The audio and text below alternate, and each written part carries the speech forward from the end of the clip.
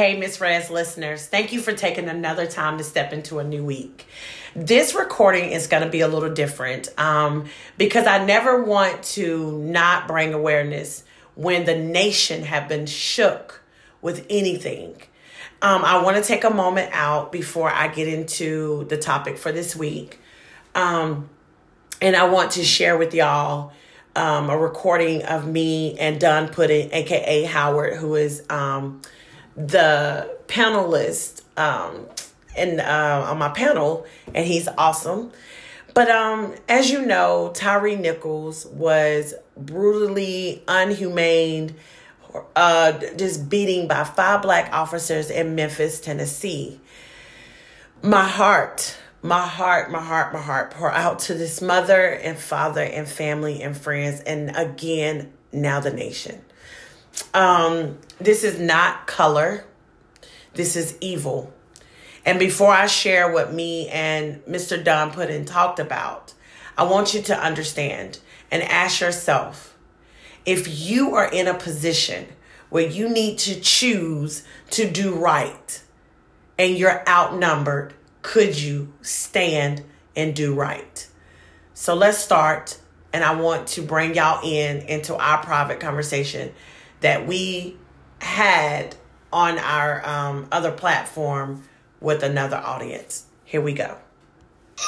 This is, why don't you do the introduction, right? Because this is what we do. So you can do the introduction and then we'll start.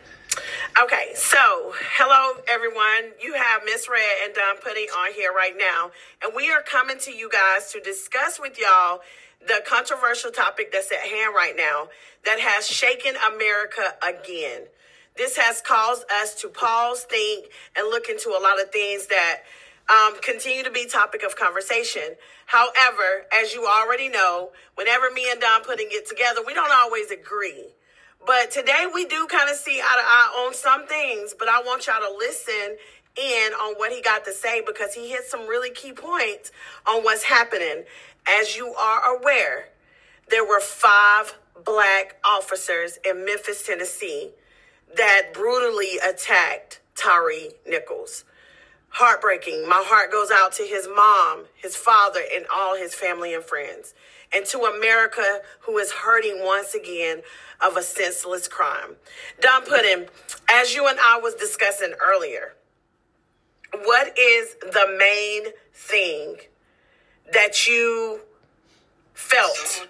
Hold on, let me tell you, right? So, I did watch the video yesterday, but it was kind of, it was a certain level of disgust for a minute, so I just turned it off. So, of course, I told you, I was like, I'm going to go back and re-watch the video, because you already know how I feel. Like, I always try to figure out how a situation could have been avoided. Mm-hmm. And, you know, not to place blame, but to me, I'm always thinking there's another way that a situation could have ended, etc. So when I watched the video, it's a very, very tough video to watch. The second half of it, rather. But when they first approached the car, they just snatched my man out the car. There was no communication, or anything. They snatched him out the car. Mm-hmm.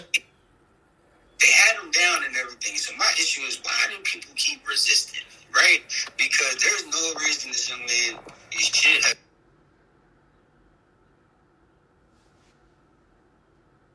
Now, right there is where we had some technical difficulties. But he got up and he was running. But this is my thing, and it's hard to say, why he was running, because they really, they grabbed out of the car, but it appears he was high. He was on some drugs or something like that. How do you know that? I can't tell that. I'm listening to what the police officer said. And how he was pulling away, and, you know what I mean? But the strength that he had, that only really come. That's like that, that super strength. You know what I mean? Because he endured a lot. You know what I mean? Okay. And but my thing is, why was he running? You know what I'm saying? Granted, they had him on the ground that day. He said he grabbed his taser and took off. And it's we grow up and we know if you make police run, something gonna happen. That's the unfortunate part. A police guy chase you, they mad, they pissed. But that doesn't make justification for what happened. Right. Right? all that was so extra. Like, it hurt to see somebody crying for that. It hurt to see somebody crying out for their mother. Right. And then for them to be black on top of that, right? Right. So my problem with that is police brutality is police brutality, right? So we just went through a year with the George Floyd, Kevin Gardner, Eric Gardner, and all these I Can't Breathes, and protesting, and we're mad because there was an injustice done to our black people by white cops. Right. And so because this injustice was done by white cops, it became a big racial narrative, and damn whole country was on fire. Not even just our country, other countries was on fire over this action, right? And correct. So everybody mad. And so now we have another situation that in my mind is way worse than what happened with George Floyd, and the outrage, to say the least, is nowhere near close. I agree. You have some minute marches. Now, I ain't gonna call them minute because any march is major, but you have some minimum people attended marches. But where's the serious frustration, right? Where's the burning down? Where's the looting? Where's the burning the police station down? Where's the justice for Tyreek? Where's all of that? Right. Is it that they're not that mad because they're black? It's like, hey, man, we're disappointed because they're not white. Right, right. If we knew if they was white, boy, we'd be tearing this city up. Right. Exactly.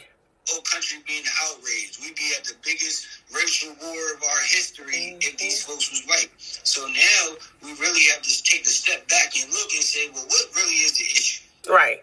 Exactly. We always had police brutality, you know what I'm saying? But when it comes to pushing that racial narrative, we can't do that with this one.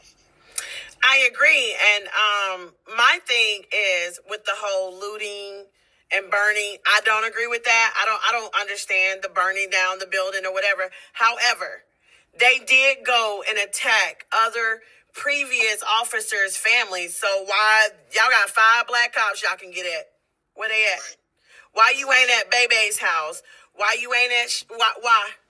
Why you're not over there in their yards, torturing their children, screaming at their wives, telling them not to come outside? Y'all, they literally, with him handcuffed, beat him. And ain't no black people angry? There are black people that's angry. How? But when they're angry just like they play to be angry when we have black murder. I ain't gonna say play, but when they're angry when somebody black gets murdered by another black person in the community. It's that type of anger that it's an internal anger because we're doing it to ourselves. Right. So, right. Very quiet. Yes, it's more like, dang, how these brothers, but they're black, right? So we don't want to show how angry we are because they're black, right? Right. So it's easy to show how angry we are against a white person because like we're being done wrong by them. Right. But now to have somebody who's supposed to be like us, you know what I mean? Now, like, I'm mad. Like, you know what I'm saying? Like, I want to burn something down. I want to fuck some shit up too. But I'm frustrated because they're my people. Like, why are you doing this to our brother? Yes. You know what I'm saying? So this shit should get angry. Not that being hurt by a white person should be an expectation. Right. But they white. You know what I mean? So it's like, you don't really like us. It's almost expected. My level of discipline is a little different. I don't have a certain level that I'm holding him to. But my brother, I'm holding him to a way higher standard. Right. Exactly. Right. Exactly. Now, you guys, I don't know if y'all could really hear Howard. And if not, I just, recommend that you probably turn up your phone or whatever. Sometimes when you're trying to do different recordings, the way I was in that circumstance was kind of difficult. But the thing that we were saying was, it was okay when white cops did it. And I know I told you this is not about race. I want you to hear the evil in it, because this is how you know even before it has nothing to do with race. When white cops did it, they were at their house. They were ready to start a war. Now that it's black cops, you don't see the violence, you don't see the protesting. You don't see the anger and the anguish of nothing. It's just like I'm a little upset. And y'all know here on Miss Red Show, y'all have heard us touch topics on a lot of themes. All I'm saying is this. Evil needs to be treated like it should. And that's across the board. Okay, you guys. So thank you for staying in for that part. I'm finna switch it over. And I'm going to allow just like a 1 minute break.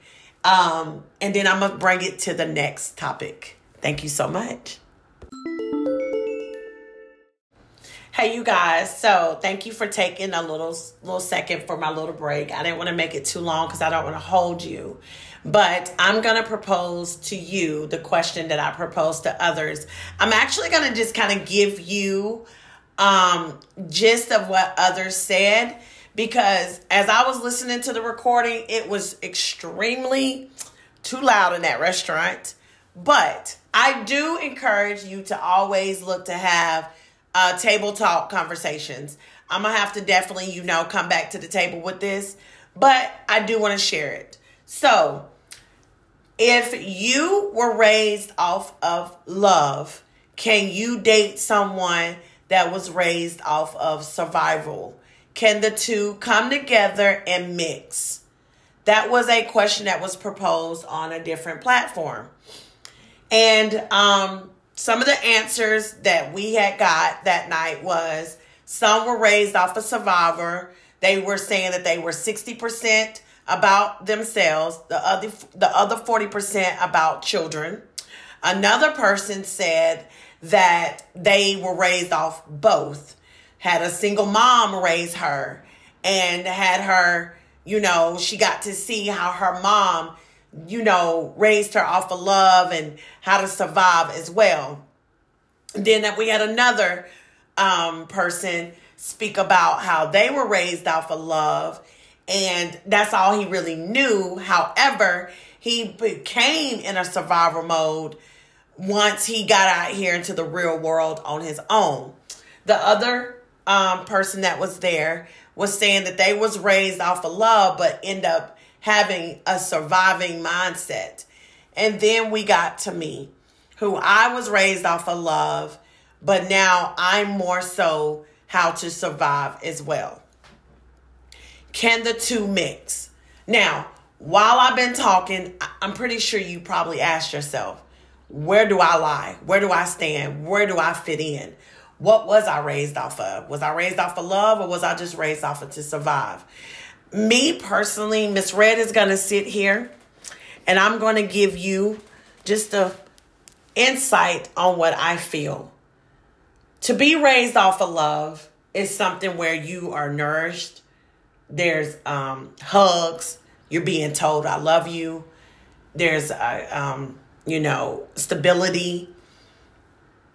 That's love. Being raised off of survivor, I feel like it's always go, go, go, chaotic, jump, hurdle, jump, hurdle, jump, hurdle. There's never any smooth sailing to say. Feel free to disagree with me. But this is just my point of view of how I look at it. So when you meet someone that has that, I gotta survive, I gotta survive, I gotta survive, are they capable of taking the time out to love? Because how do you bring love in when you got I need to survive mentality? Well, then you can say, well, come on, Miss Red. You was raised off of love, but now you got a surviving mentality. Choices that I have made changed me. But I do have love as my foundation. I'm here in situations and I'm going to survive.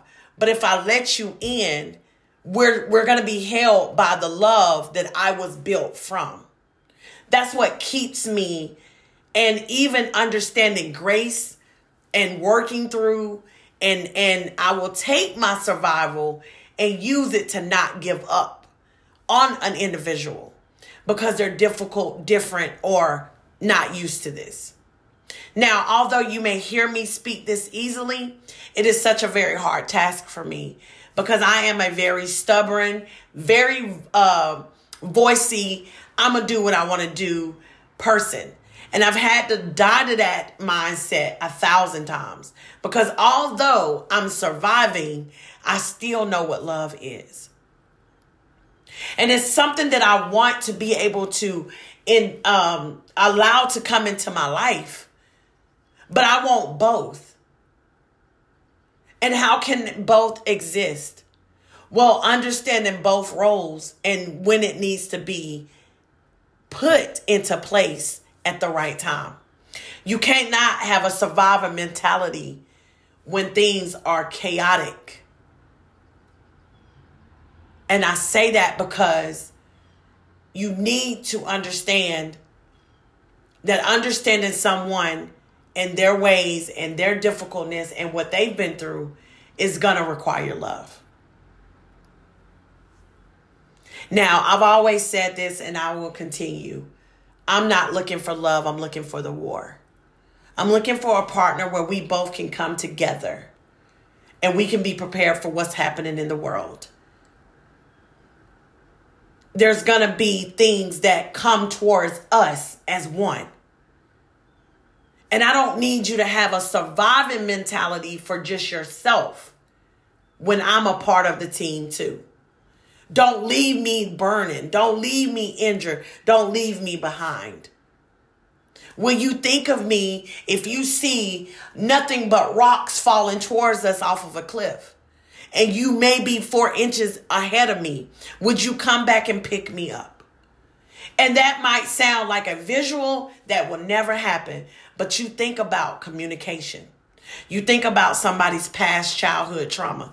You think about the battles mentally and physically they may be having for the rest of their life.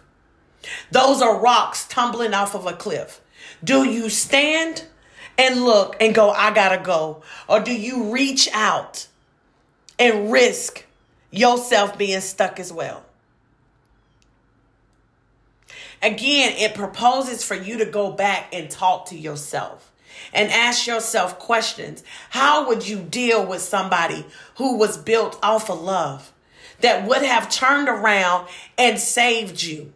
But how would you react when you're built off of survival and to see all about yourself? Is dating a person that was built off of love dangerous? Dating a person that was built off of survival, is it dangerous? What are your thoughts? How do you feel? And how were you raised? And who are you today? Are you both? And if you are in a relationship, is it both love, both survivor, or is it mixed? And how is that working out for you? As always, you guys, I want you to look to you because you are the flicker to the flame. Signing out, Miss Red.